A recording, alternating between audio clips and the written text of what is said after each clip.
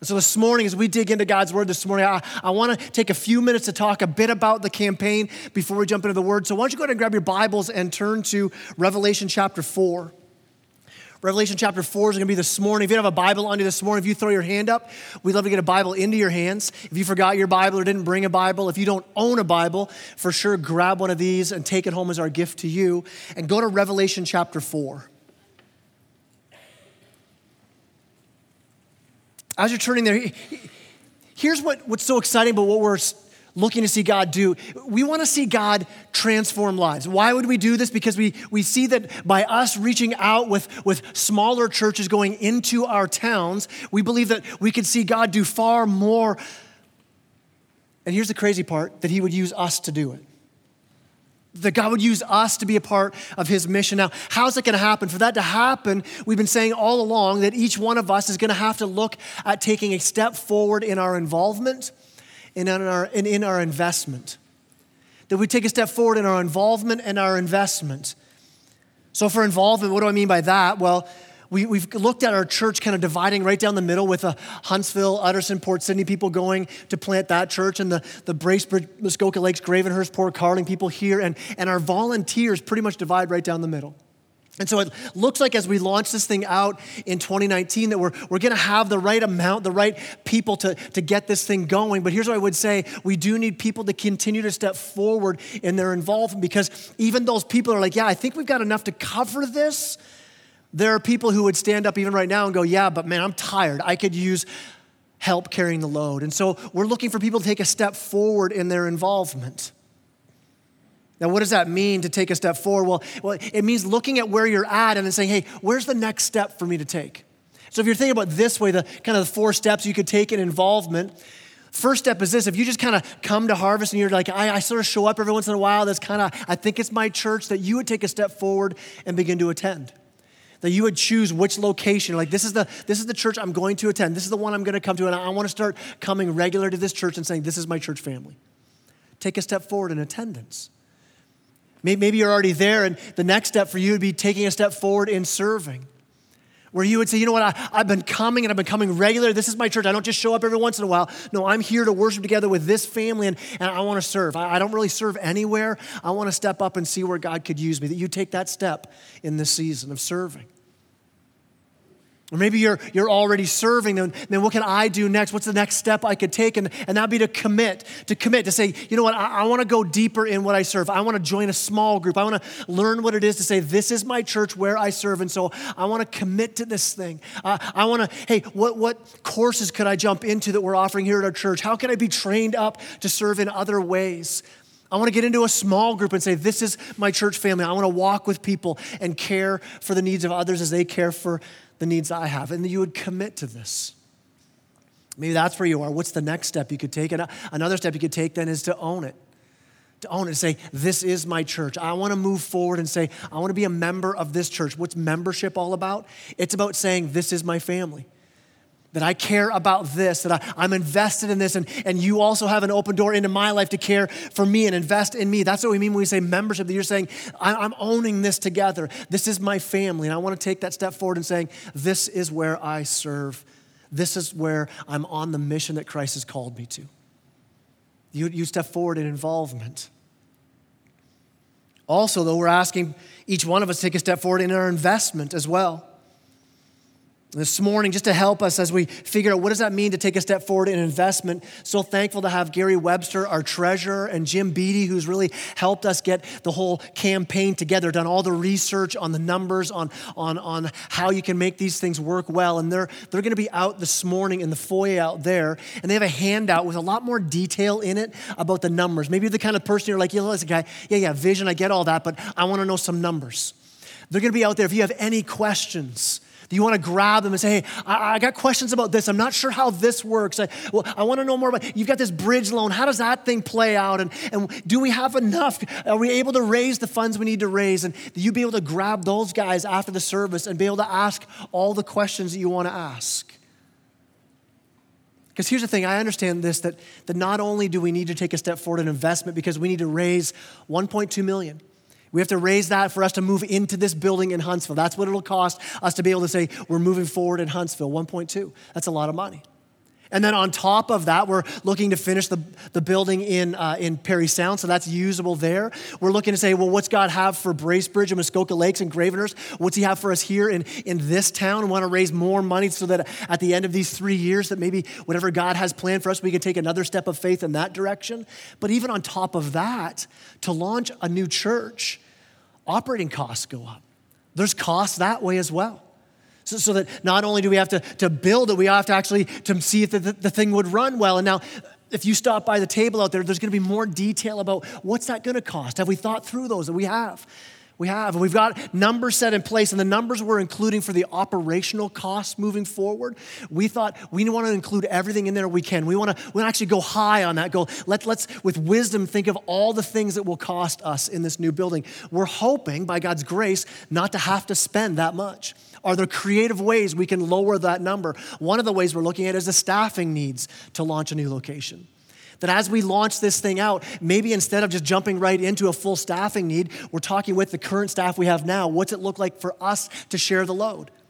To say, let's be more creative in how we do our staffing so we can do both at the same time. We can share the load. We can split ourselves between the two towns.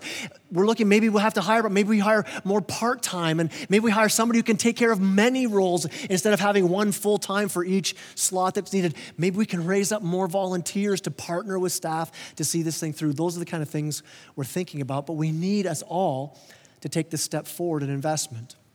What's that mean? Well, find where you are and take a step forward. Not everyone's going to be able to give the same way. For sure, not everybody can give the same amount, but that's not what we're asking for. We're just saying this, would you see where you are and take a step forward? Maybe for you, the first step is just to start giving. Maybe you've never given before. You've never actually given to the mission of the church, and you're like, you know what, I need to start doing this. This is my church home. I'm going to start to give. Maybe that's your step. Maybe secondly, your step could be, I want to give consistently. I don't want to just give every once in a while and kind of when I show up sometimes and I'll put a bit in the plate, but no, I want to actually give consistently. Maybe that's a step you're going to take. Or maybe you'll take the third step of giving intentionally. And what do I mean by that? Where you actually look at your budget for the year and you go, okay, Lord, what's yours in this? I mean, it's all yours, but Lord, how much am I gonna give? What percentage of what we have coming in do we need to budget and then pay attention to that? Because Lord, if you bless me more, I don't always have to raise my standard of living. I could raise my standard of giving, and you would start to intentionally give. What in church world they call a tithe, right? It just means a tenth. It just means you take a percentage of what God's blessed you with. You go, I want to give my first fruits to what God's got going on. That you would take that step of intentionally giving. Or maybe in this season you would see, Lord, I want to take a step of giving sacrificially, or above and beyond, where I actually have to not do something in order to give what I'm going to give. I actually have to change some lifestyle that I've got. I have to actually lower something in order to do this, that I would give sacrificially in this season. Maybe that's the step that God's calling you on this year. But for all of us, that we would take this step. And so here's what we're doing next Sunday to help us kind of take all the praying we've been doing over the summer, all the seeking the Lord on this, and let's take that move, that step forward. What will it look like? Well, next Sunday, you'll notice on your chair, there are these envelopes. Inside those, there are 2 cards. We call them our pledge cards, our commitment card. And here's why there's 2. You take one of those for yourself. You're going to hold on to one of those after you fill it out and say, this is my reminder of what I'm committing to the Lord. Say, I want to do this over the next 3 years. The other one you're going to bring to next Sunday, and as the plate goes by, we're going to put our pledge cards in. Now here's what we're not doing with those, all right? It's not like you're going to be gathered up and then we're going to have the giving police come track you down if in these 3 years you don't commit, you don't follow through on the pledge. No, this is for you. This is for you to go, I want to see what I'm going to do before the Lord and make the commitment. And then for us, as these go to our bookkeeper to compile them all, no one else is going to look at these, to compile them all to see, here's what it looks like moving forward. Here's the budget we can actually build on this. Here's what we can actually do. And it's going to determine how long it takes us to launch in. It'll determine what other things we can finish as we move forward. We want to get an understanding of where everyone's going to be at as we look at this. So you fill it out. Basically, there's a top line where maybe there's a large gift you're going to start with. Go, I want to just put this in for now. This is going to be my 2018. I just want to give one gift before I also look at how I'm going to commit to continue through weekly, bi-weekly, monthly, annually. And you fill that out. You kind of think through, okay, over the next 3 years, what's it look like in our budget? Lord, what can we do I already give to the church, but what can I add to that on this one campaign? Lord, how much could we do? And you prayerfully come up with the numbers. You bring that next Sunday. You can drop that in the plate, and we move on from there to see what the Lord has for us. Now, in all of that, as I talk through finances and money and taking steps forward, I want to remind us, though, of what the verse that's been on my heart through this whole thing. In Ephesians chapter 3, verse 20, it's going to be on the screen here for you. It says this, "Now to him who is able to do far more abundantly all that we ask or think." Now, I just love that. That God already in 10 years has already been answering that prayer. He's done far more beyond our little grasp that we think we can go, far more than we could do if we just said it's all resting on our finances, far more than if it rested on our skills and gifting. God's done that. God's done that, and we're like, man, we want God to do even more. But Paul says this, he goes, "Now to him who's able to do far more abundantly all that we ask or think, according to the power at work in us," verse 21, "to him be the glory in the church and in Christ Jesus throughout all generations forever and ever. Amen." I mean, I love that. It's almost like Paul gets to verse 21, and it's like the whole idea of verse 20 hits his heart. Man, God's done all this. Look what God can do. Look at the power of Christ can do. And he sees the reality of who God is, and it leads him to this place of worship.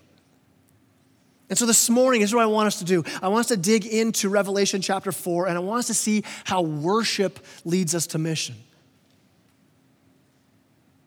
Like when God truly enters into your life, when the grace of God explodes in your heart and you see who God is, that there's a worship that happens, and not just singing, but I mean, like you think of the Lord, you think of your heart and what God's done for you, and your heart is filled with worship. You're so blown away by God, by his character, by his grace, by his power, and you have this Ephesians 3:21 moment where you're like, God, you are so awesome.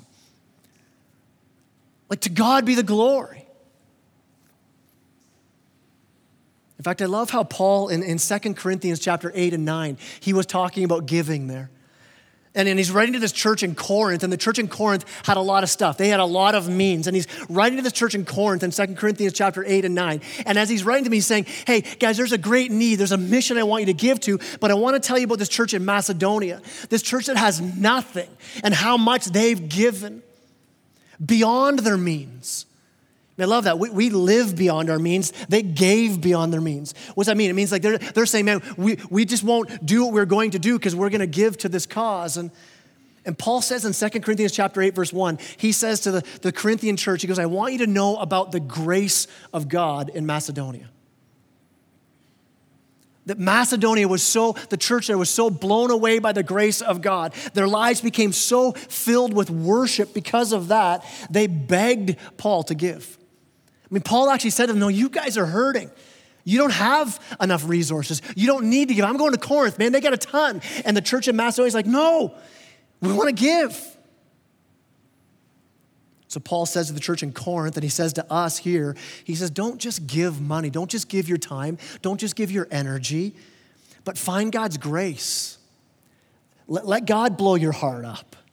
See God's grace and let worship come in. Anticipate God transforming your community. Anticipate God transforming your family or your life, and let that worship fill your heart. That's the fuel. The fuel in us giving our time or our energy or our finances, the fuel that drives that kind of generosity is a heart filled with worship.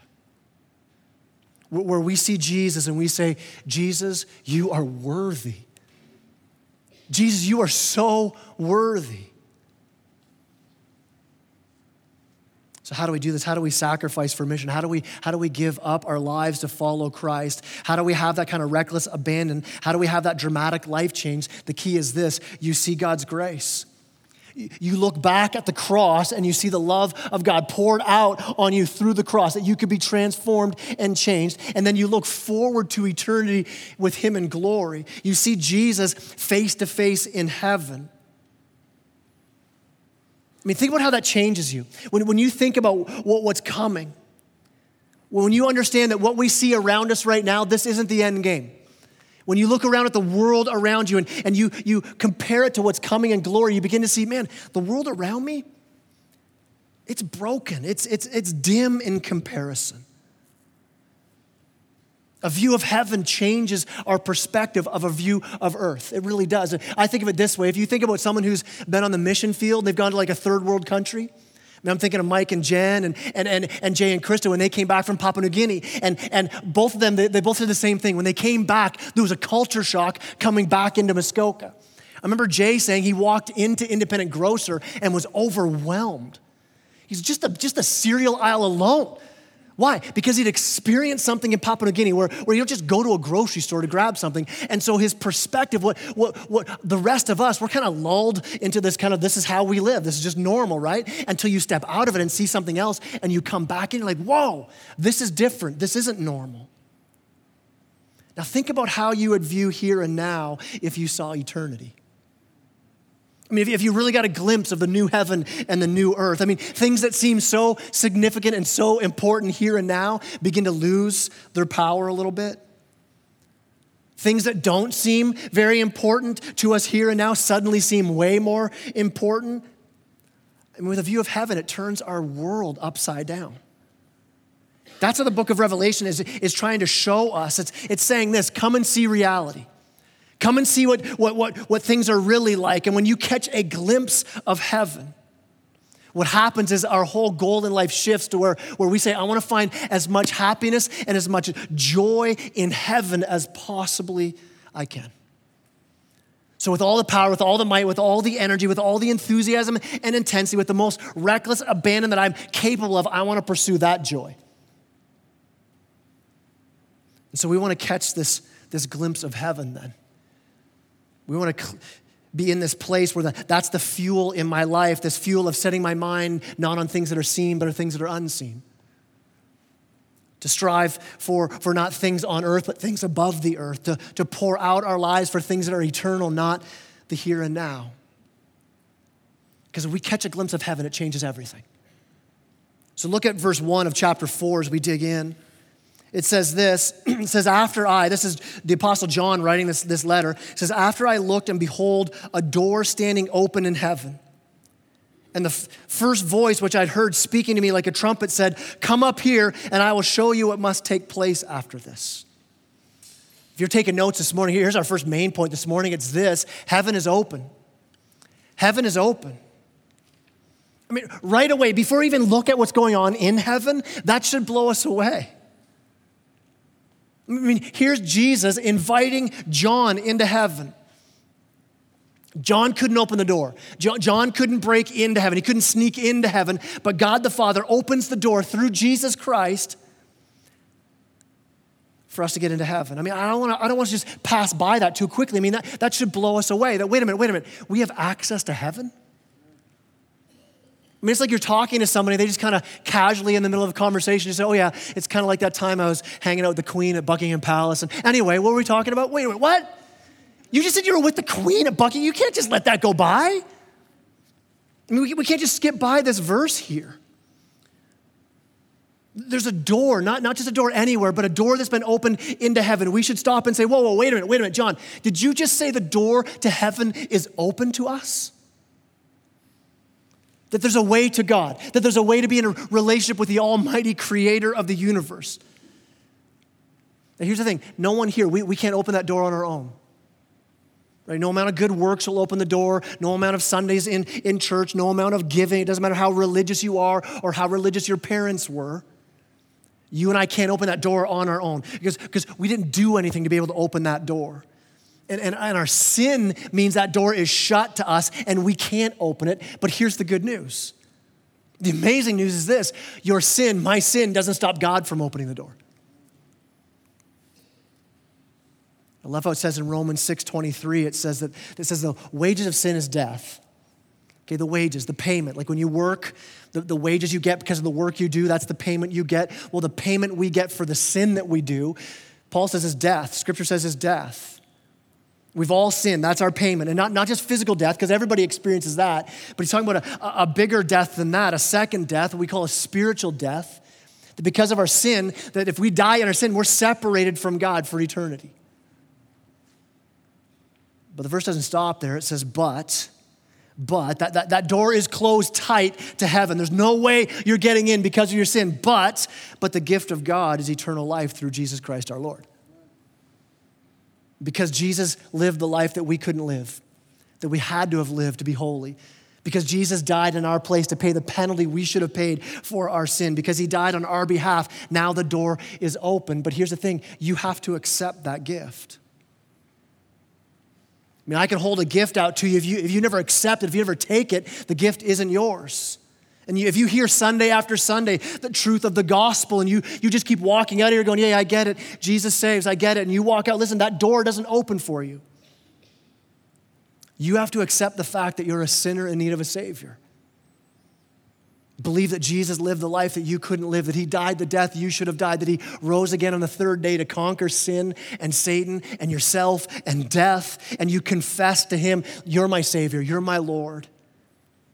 I mean, it's such a simple process, but it has such huge implications for us. But listen, don't leave without accepting that gift. Don't leave with that gift unopened. Like there's no way you leave birthdays not opening your gifts. There's no way as a kid that grandma gives you the card and you do this with the card, right? Because you want to see what check falls out, right? You don't leave those checks uncashed. And the greatest gift has been offered to you. I mean, have you opened it? Have you made it your own? Have you deposited that check of salvation, of God's grace? And Jesus says, come on up, the door's open. For those of you already following Christ and already have accepted that gift, how do you live out this reality? I love how John, who wrote Revelation, also wrote a few letters in 1 John chapter 3.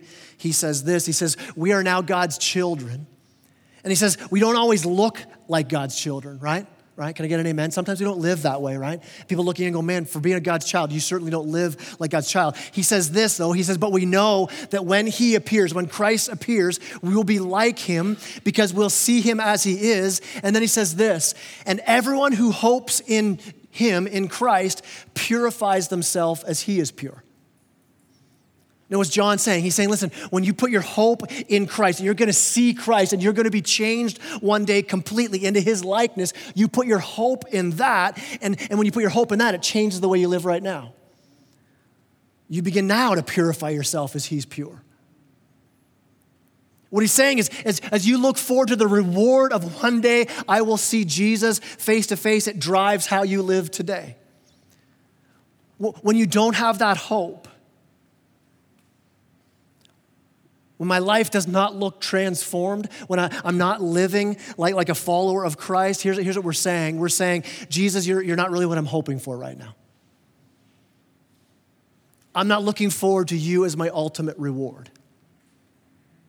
Because when we see him as our reward, as our hope, it changes how we live today. When we see that door is open to us, all the other doors are put into perspective. So that when doors get closed here around us, when there's pain and hardship and that door seems closed, when that thing we so badly want, it seems like, man, the door's not opening to us, it puts it into perspective. But I have the door of heaven open. Listen, as a church, in the middle of this campaign, we told you guys last week, hey, would you pray? Because we're asking if the arts committee will let us use the theater over there because it'll help us free up time and space and just make things easier to do the church here in Bracebridge. That door's been closed to us. We thank you for praying. They said no. They said, no, we don't fit our mission statement, so we don't want to free up that time it's empty, but we don't want to give that to you during that time. And so what do you do with that? I mean, you pray they go bankrupt, right? No, you don't do that. Okay, I might have prayed that. No, you don't. You don't. What do? You say, that's just an earthly door. A door's been closed. I got the door to heaven open to me. You don't think that God's saying, I know the door's closed. I got some stuff for you. It's okay. It's an earthly door that's been closed. It doesn't rock our faith. It doesn't stop us from moving forward. Listen, when things are hard here now, when following Christ is difficult, we got to shut some doors. Like, I'm not going in that direction because I'm a Christ follower now. Listen, there's a door in eternity that's open to us that makes all these other lame doors no longer control our hearts. The closed doors here don't have to carry the same weight. We don't need to put the same effort into trying to push doors open that are closed. We don't have to worry so much about, I got to get this door of wealth open, this door of acceptance, this door of comfort or control, or those things we put our hope in. I mean, when you see the door of heaven open to you, it changes everything. I mean, I was thinking about it this way. Just last year, it was in the fall that we went as a family to Canada's Wonderland. We went during the week in the fall. One of the blessings of homeschooling, there's a lot of curses to it, but that's a blessing. You get to go to Canada's Wonderland during the week in the fall, right? And the good thing about that is there's not very many people there, right? Because they're all in school, lamos, right? So we get to hit up Canada's Wonderland, and because it's in the fall, it was pretty empty. And because it's empty, rides that you normally don't get to ride a lot on, you're like, Leviathan again? All right, why? Because you see there's no 2-hour lineup. Listen, when there's 2-hour lineups on the really good rides at Canada's Wonderland, you ride on the lame rides, right? But when you look and Leviathan's open, I'm not going in some spinny teacup today. We're hitting the big roller coasters, right? Because it's been open to you, because you're going to pursue that because it changes. Listen, when we see that the door of heaven is open to us, then we make the goal of our lives to strive for as much joy and happiness in eternity in heaven as we possibly can. That we pursue that truth of who we are because of Christ's death and resurrection, that all these other doors, I don't have to worry about them so much. Now, what was it that John saw as he went up into heaven? What did he see? What blew him away? Look at the first thing that grabs his attention. Verse 2 says this, at once I was in the Spirit. So he doesn't physically go to heaven, but somehow in the Spirit. We don't know how that works out, but at once I was in the Spirit, and behold, a throne stood in heaven with one seated on the throne. The first thing that drew his attention, I don't know about you, but if I pop my head up into heaven, I don't know the things I would see. What would draw my heart to me? Would it be the streets of gold? Would it be the crystal sea? Would it be seeing other loved ones who have gone on? No, John said the first thing that caught my eye was the throne of God. If you're taking notes, there's our second main point this morning. God is on his throne. It's the first thing he sees. In fact, in the first 11 verses of chapter 4 that we're going to be reading this morning, 12 times the word throne is used. In the book of Revelation, over 40 times you hear about the throne. The throne's important. In fact, I would say the throne is the image of heaven. It's like the logo of heaven, right? It's the thing you think of when you think of heaven. You should think throne. Like if I were to say, hey, Paris, what's the first thought that comes to your mind? It's Eiffel Tower, right? Oh, I think Paris, I think Eiffel Tower. If I were to say Niagara Falls, you don't think of the city of Niagara Falls, you think of the actual Niagara Falls. That's their emblem, right? So I kind of picture this in heaven on all the highway signs, there's the logo of the throne, right? That's kind of the thing. It's the logo of heaven. It's what heaven's all about. It's the landmark. Now, what's God doing on this throne? Look at verse 2 again. At once I was in the Spirit, behold, a throne stood in heaven with one seated on the throne. I love that. God's sitting on the throne. He's not pacing around. He's not wringing his hands. He's not worried or strained or scratching his head or running around frantically trying to make things happen. He's seated. It's this picture of total control. It's ruling power. It's God is in control. He's not stressed. He's not worried. He's not strained. He's in control. And I love that. Here's why. Because often my life isn't. Maybe you're the same. You look around, and when life seems out of control, I love that we can have peace in the midst of the chaos. That we can have joy in the midst of pain. That we can have hope in the midst of tragedy. Why? Because we go, God's on his throne. He's at work. I mean, you think about John's world as he's writing this, as he's seeing this, Rome seems to be in charge. It seems to be that Caesar's on the throne. Churches are being persecuted. Christians are being put to death. If you read through the first few chapters of Revelation, you see that most of the churches are messed up too. Ephesus had lost its first love. It didn't care about Jesus anymore. Smyrna and Philadelphia, they were being persecuted. Pergamum is out to lunch theologically. Thyatira is morally bankrupt. Stuff going on in the church that even the world watching in were disgusted at. Sardis, outwardly religious, inwardly a dead church, just full of hypocrisy. All the disciples by this time had been martyred. tortured, killed for their faith. John, he's a prisoner of Rome. He's exiled to the island of Patmos as he's writing this. I mean, if ever things seemed out of control, if ever there was a, like, where is God right now? It's while John's writing this. But in the midst of that chaos, in those horrible times, God's in charge. I love how it says a throne, it says stood in heaven.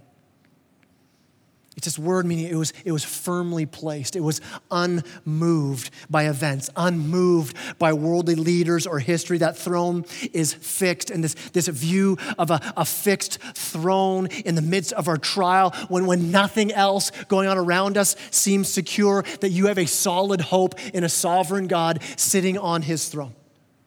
When you could build your life on that rock.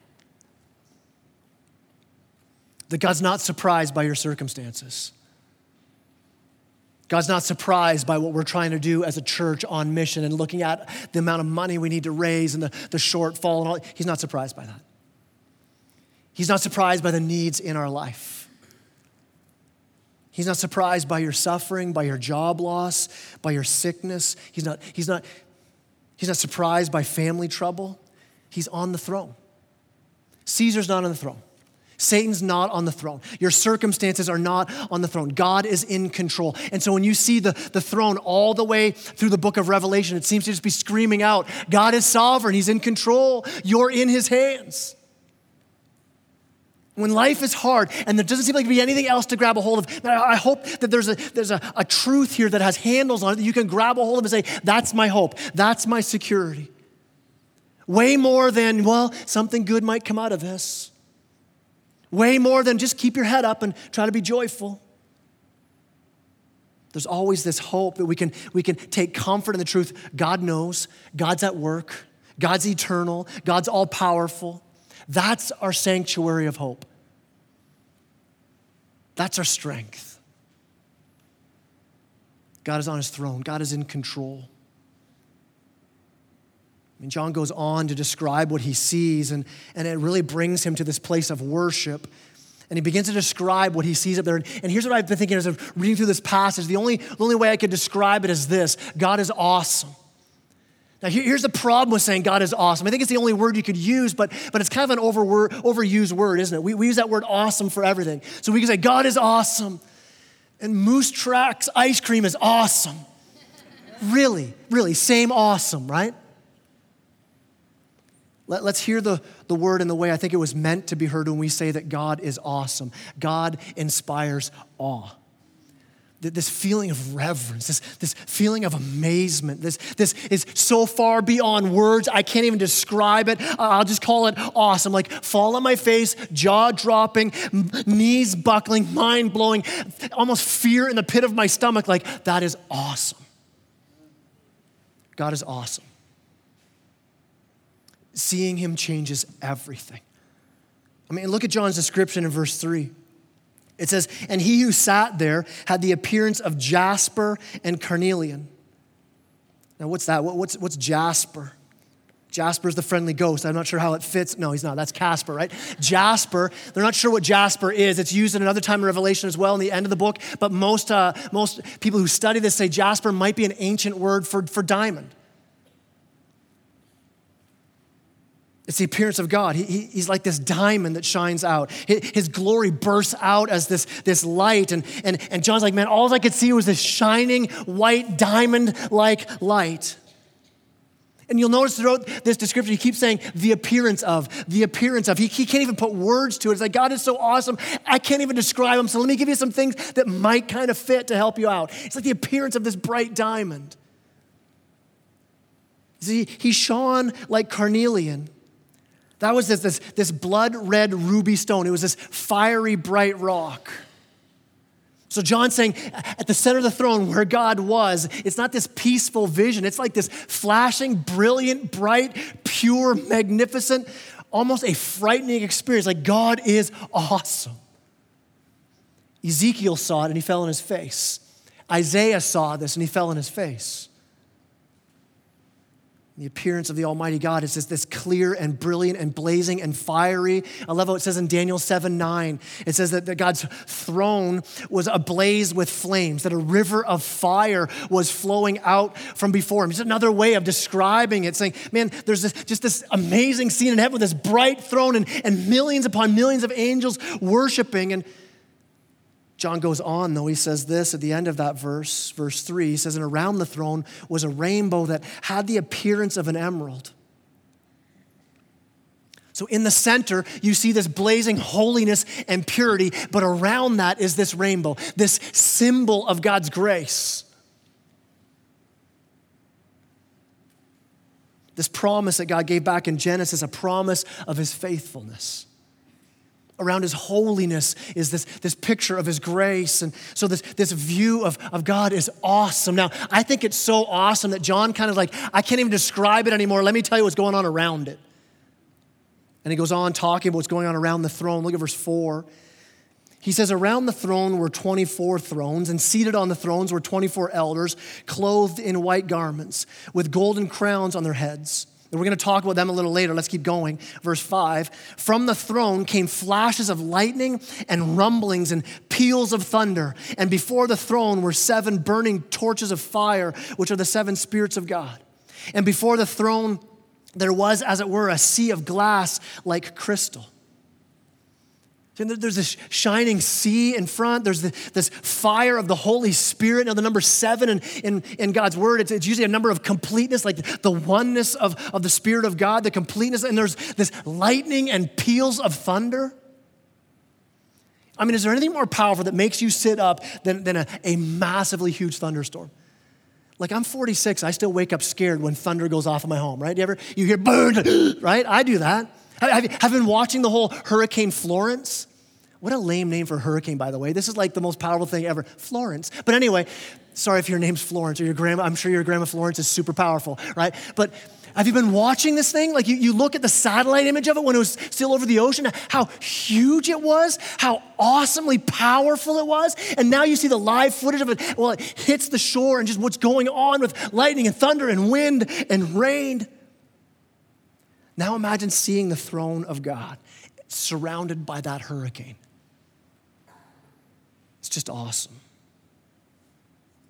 I mean, you get a glimpse of that glory of God and it changes everything. When people meet God, they're changed forever, radically changed. Suddenly those things we worry about, suddenly those things we put energy into, suddenly those things we normally complain about do not seem so huge and awesome. When you see the awesomeness of this hurricane-like God, our lives are changed. You see that all through Scripture. When people meet God, you see John in the beginning of Revelation. He meets Jesus in his glory, and it says he fell down on his face like he was dead, just like Isaiah, just like Ezekiel. I mean, if we're still running around messing with sinful pursuits, if we still have our heart and our mind grabbed by so many other horizontal things, maybe we need a fresh look of heaven again. Maybe we need to see the awesomeness of God because our life pursuits will be changed. You don't leave an encounter like John had. You don't leave an encounter of the awesome God and leave the same way. Moses, when he saw God, his face shone. Jacob, he walked with a limp, broken and humbled. Paul was transformed from a murdering, hateful man to the greatest missionary ever. The disciples changed their whole careers because they met Jesus. I mean, you can hear story after story of people right here in our church who would say, man, before I met Jesus, you wouldn't believe who I was. Man, things have so changed for me. Since I really started pursuing Jesus, everything's changed. And if we would see God's awesomeness, how we live, how you do life as a spouse, how would it change that? How you are as a parent, how you are at the workplace, how you are at school, the things we pursue, the things we devote our lives to. I mean, our lives should be radically changed. Let's keep reading and see what's going on around this throne. Verse 6 goes on. It says, and around the throne, on each side of the throne, are 4 living creatures, full of eyes in front and behind. The first living creature like a lion, the second living creature like an ox, the third living creature with the face of a man, and the fourth living creature like an eagle in flight. And the four living creatures, each of them with 6 wings, are full of eyes all around and within. And day and night they never cease to say, "Holy, holy, holy is the Lord God Almighty, who was and is to come." And whenever the living creatures give glory and honor and give thanks to him who is seated on the throne, who lives forever and ever, the 24 elders fall down before him who is seated on the throne and worship him who lives forever and ever. And they cast their crowns before the throne. Here's our last point this morning. God is worthy of my worship. God is worthy of my worship. Just quickly, before we jump into this whole idea of worship, notice what the worship centers around. It centers around the throne. It centers around Jesus Christ. All of the worship centers around that. So I was even thinking this through as we look to being a church that now splits, right? So we're going to have 3 locations. And part of the, man, how do we stay united in that? How do we stay one church on mission together that way? By having our focus on Jesus. How do we stay united? I mean, what keeps us together? The throne is the key. I love how A.W. Tozer, he said it this way. He says, has it ever occurred to you that 100 pianos all tuned to the same tuning fork are automatically tuned to each other? So 100 worshipers meeting together, each one looking to Christ, are closer to each other than they could ever be. I mean, if we want unity, we get close to the throne. I mean, in your marriage, get close to the throne. In your family, get close to the throne. What brings unity in our lives is not common hobbies or common interests. The thing that will unite us as families, as a church, is the throne. Disunity happens in relationships when our eyes are taken off of Christ, when our eyes are taken off of the door to heaven is open to me. We begin to focus on other things and disunity comes in. What's this focus look like? What's this worship look like? All through Revelation, it seems that whenever God is revealed, heaven bursts out in song. That's kind of how I look at it. When we get to heaven, I'll be as a preacher, I'm out of a job. No more preaching in heaven. Eric, he's got to keep going. He's going to keep working, all right? Because there's going to be worship in heaven, a lot of worship in heaven. I mean, we're just practicing right here what is going to be amazing in heaven. You see these 24 elders. Now, what do they represent? What are these 24 elders? Most would say that there'd be 12 as the 12 tribes of Israel. The other 12 would be the 12 apostles in the New Testament. So you kind of have both Old and New Testament followers coming together, being represented around the throne. So that's us. That's us represented around the throne in robes of white. I love that. Why do we have robes of white? Why would us broken, busted up people get robes? Because we have Christ's righteousness. So there's the us worshiping, all of humanity worshiping around the throne. Who else? You got these creatures. The same creatures are described by Isaiah and Ezekiel as well. Now, what do these represent? Now, some scholars kind of give sort of this is what they could represent. Maybe they're the 4 most powerful of God's creatures. Right? You got the lion, the king of the beasts. You've got the ox, the strongest, most powerful of the domesticated animals. You've got the eagle, right, the most powerful bird. And you've got a man, the one who God put over in charge of all the creatures. And they've got these wings and eyes all over them, like nothing gets by them as they guard the throne. Now, whatever these are, I don't know. I can't describe them. I can't give you the theological everything about them. But here's the one thing we do know. We know what they're doing. They're worshiping day and night. Holy, holy, holy is the Lord God Almighty, who was and is to come. Like imagine that. Picture these huge creatures. Imagine you come in here this morning and happening right here this morning is that. You've got all these creatures all in here this morning. I mean, what would that do? I mean, I don't know about you, but if I walked in and that's what I saw, man, it would change me, all right? Actually, I probably need to change my pants for the next service, right? If I saw that. Like, it would be awesome. It would be fearful. It would be incredible. And what are they doing, though? These unbelievably awesome creatures, they're bowing down to worship. They're calling out, holy, holy, holy. Not just saying it once. Not even saying it twice. In Hebrew literature, when you say something twice, that's like us putting something in bold, underline, all caps. Not even twice, but 3 times. Holy, holy, holy. To the ultimate degree, God is pure and majestic and divine and uniquely set apart from everything else, unique and awesome. And here's these unbelievable creatures are saying, hey, forget about us. Don't be in awe of us, because it's all about him.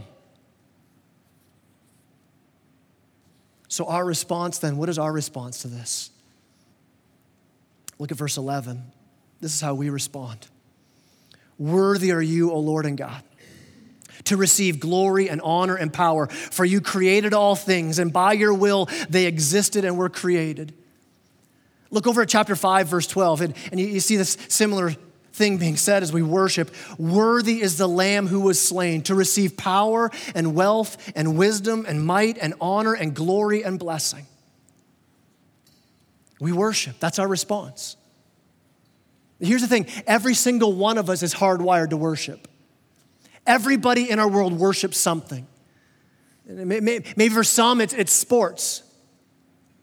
Right? You're emotionally moved by your sports team. You would study and know all the stats. You would put all the time and effort into the object of your adoration. You'd spend money to go and actually see them. And you'd have shouts of praise when it's successful and shouts of joy. And so what's going on in that hockey arena, in that football stadium?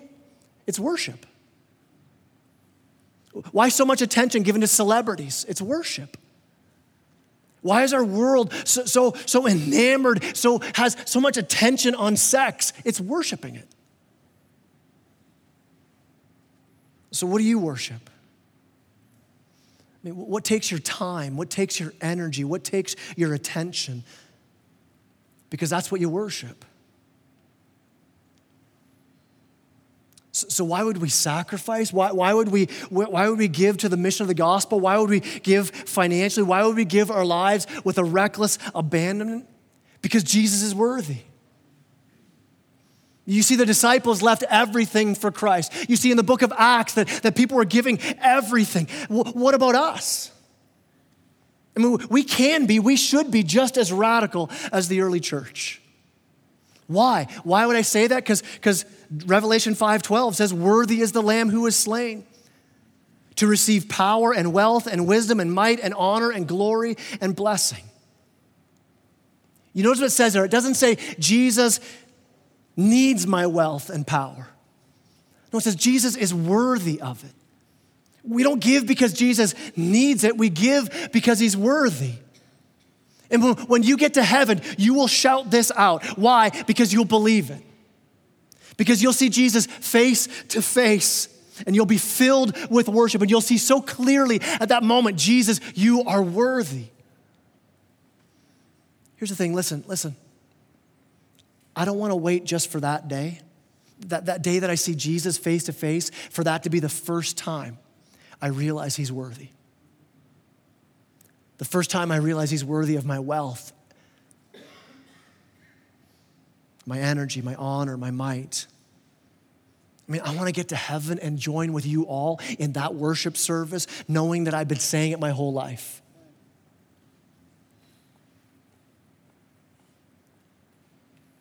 This need we have for what God's going to do in our communities, the ability for us to give, it's just another throne we get to throw, another crown we get to throw down at the throne and say, Jesus, you're worthy of this. The need is great. The lives that we want to see impacted in our town as we reach out with the love of Christ, I mean, that people would really see Jesus, it's that we'd have more people join with us and say, wow, Jesus is worthy.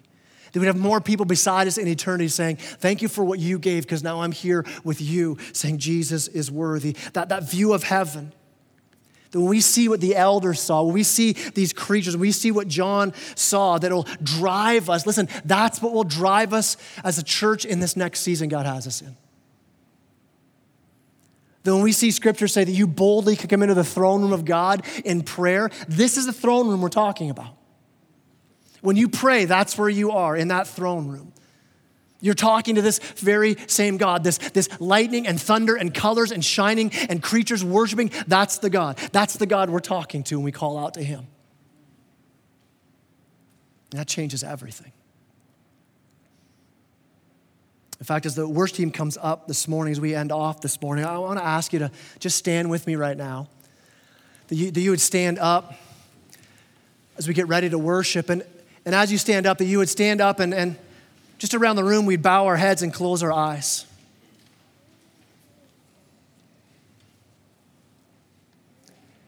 Before we respond in worship, I want us to picture together who we're worshiping. And so right now, just with your eyes closed, that you begin to picture what we've just read about. You'd picture that throne. With God sitting on it, who's shining out with this blinding light like diamonds and rubies. That there's this rainbow encircling that throne, that you could see the 24 other thrones and those elders in white clothes with crowns on, and they're laying them down in worship. You can see the flashes of lightning and rolls of thunder. You see the sea of glass all around the four living creatures, and they're singing, "Holy, holy, holy is the Lord God Almighty, who was and is to come." And then we would join with the elders at the throne on our faces, laying our own crowns at his feet. And we would say, "Worthy are you, our Lord and God. Worthy is the Lamb who was slain to receive power and wealth and wisdom and might and honor and glory and blessing."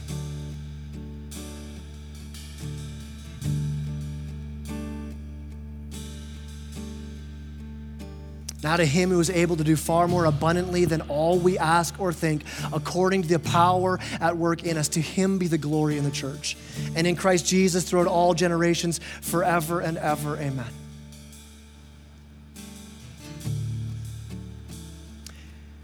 Heavenly Father, I pray that even right now in this moment, I pray that you would do what only you could do. That even now you'd be breaking down idols and strongholds. You'd help us to let go of our security, of our comfort, of those other doors that we're pressing in on and we're so worried about, that God, we would see you. And be able to let go of our pride, let go of our fear. And even now begin to take a posture, the same posture that we're going to be taking in eternity, that we would cast our earthly crowns at your feet and say, "Jesus, you're worthy. You're worthy to receive power and wealth and honor and glory and blessing. Jesus, you are worthy." Father, I pray that even right now that would be true in our lives today. We need your Spirit to work in our hearts to have that kind of worship, the kind of worship we know we'll be singing in heaven, Lord God, that it would be true today. Let a view of your glory in heaven change us even now.